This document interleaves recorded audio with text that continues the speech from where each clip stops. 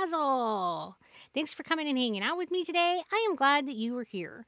Today, I'm going to be talking some more about poop. Specifically, I'm going to be talking more about constipation. In the first part, I talked about what constipation is and why it's important to prevent it or treat it when prevention is unsuccessful. In the second part, I talked about chronic constipation. And this last part, I want to talk about treating constipation.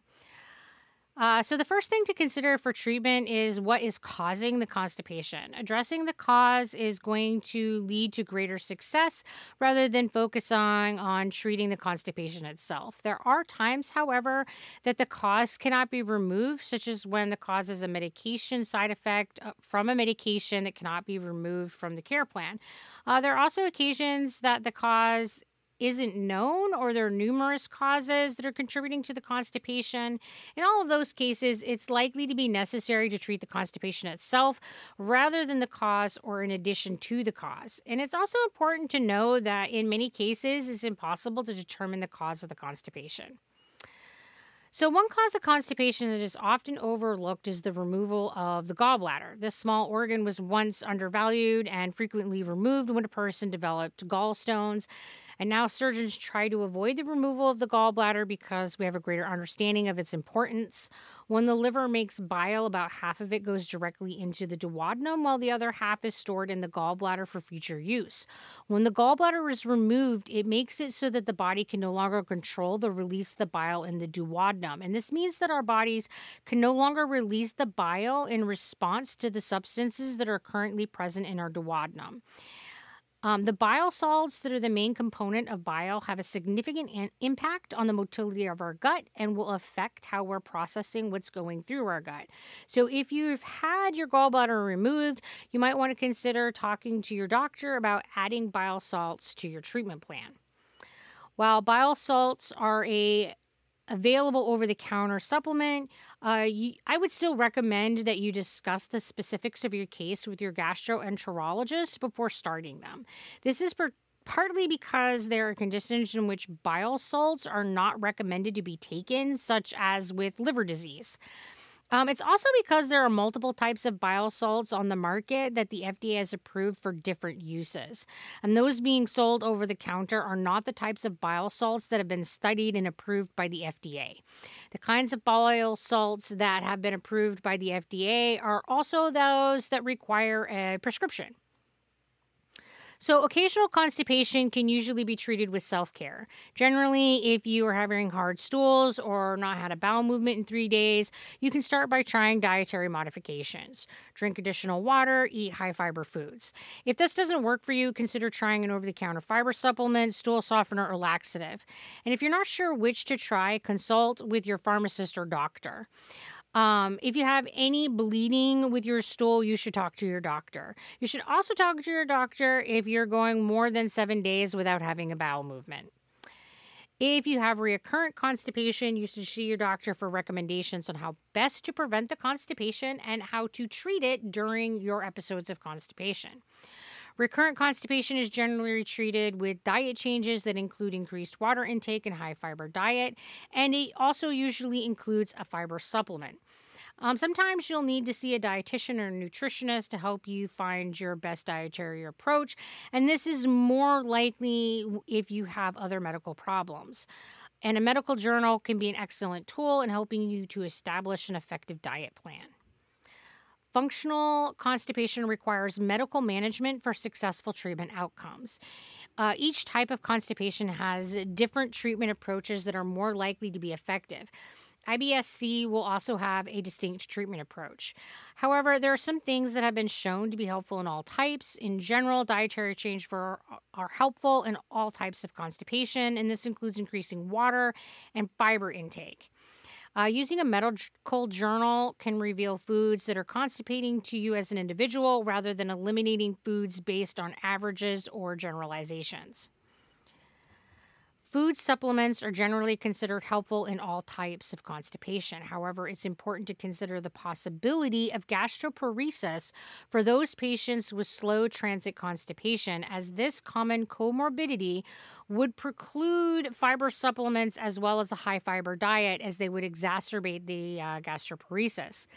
If the person has been diagnosed with slow transit constipation, they should be screened for gastroparesis as well, especially if they have historically not seen improvement in symptoms with increased fiber intake.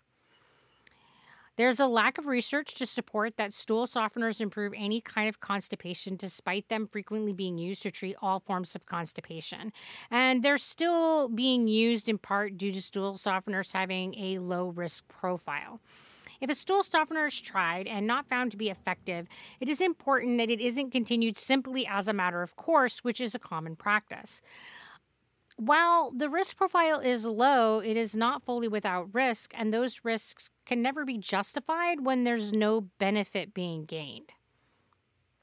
When considering osmotic laxatives, Miralax and lactulose were shown to have equal efficacy.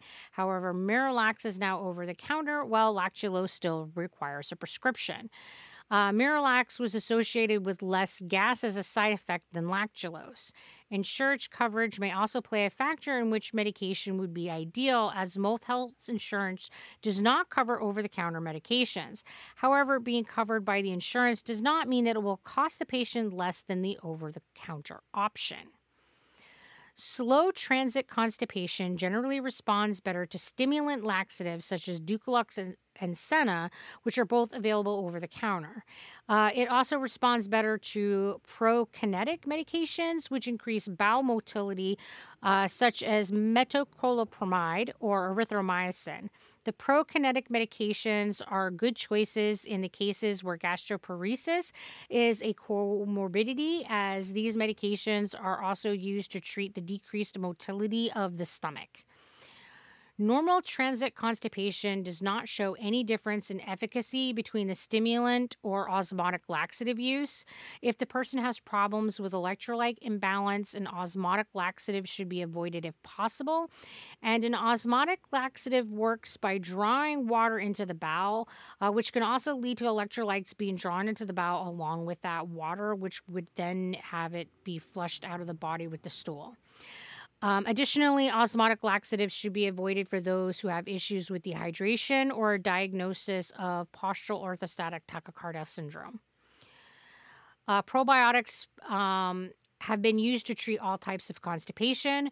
The research results on probiotics is unclear due to there being a lack of good data available to fully evaluate the effect that they have on the gut in context to constipation.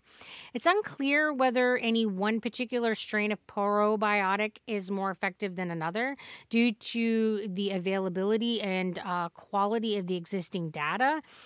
And until further evidence becomes available, the use of probiotics in the management of chronic constipation remains experimental.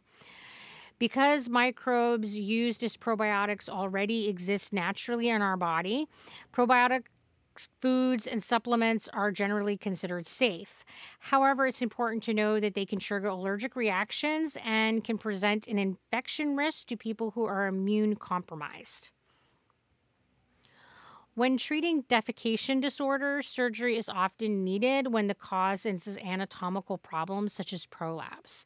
However, having surgery to correct the anatomical problem does not guarantee the resolution of the defecation disorder, but the reason for this is unclear.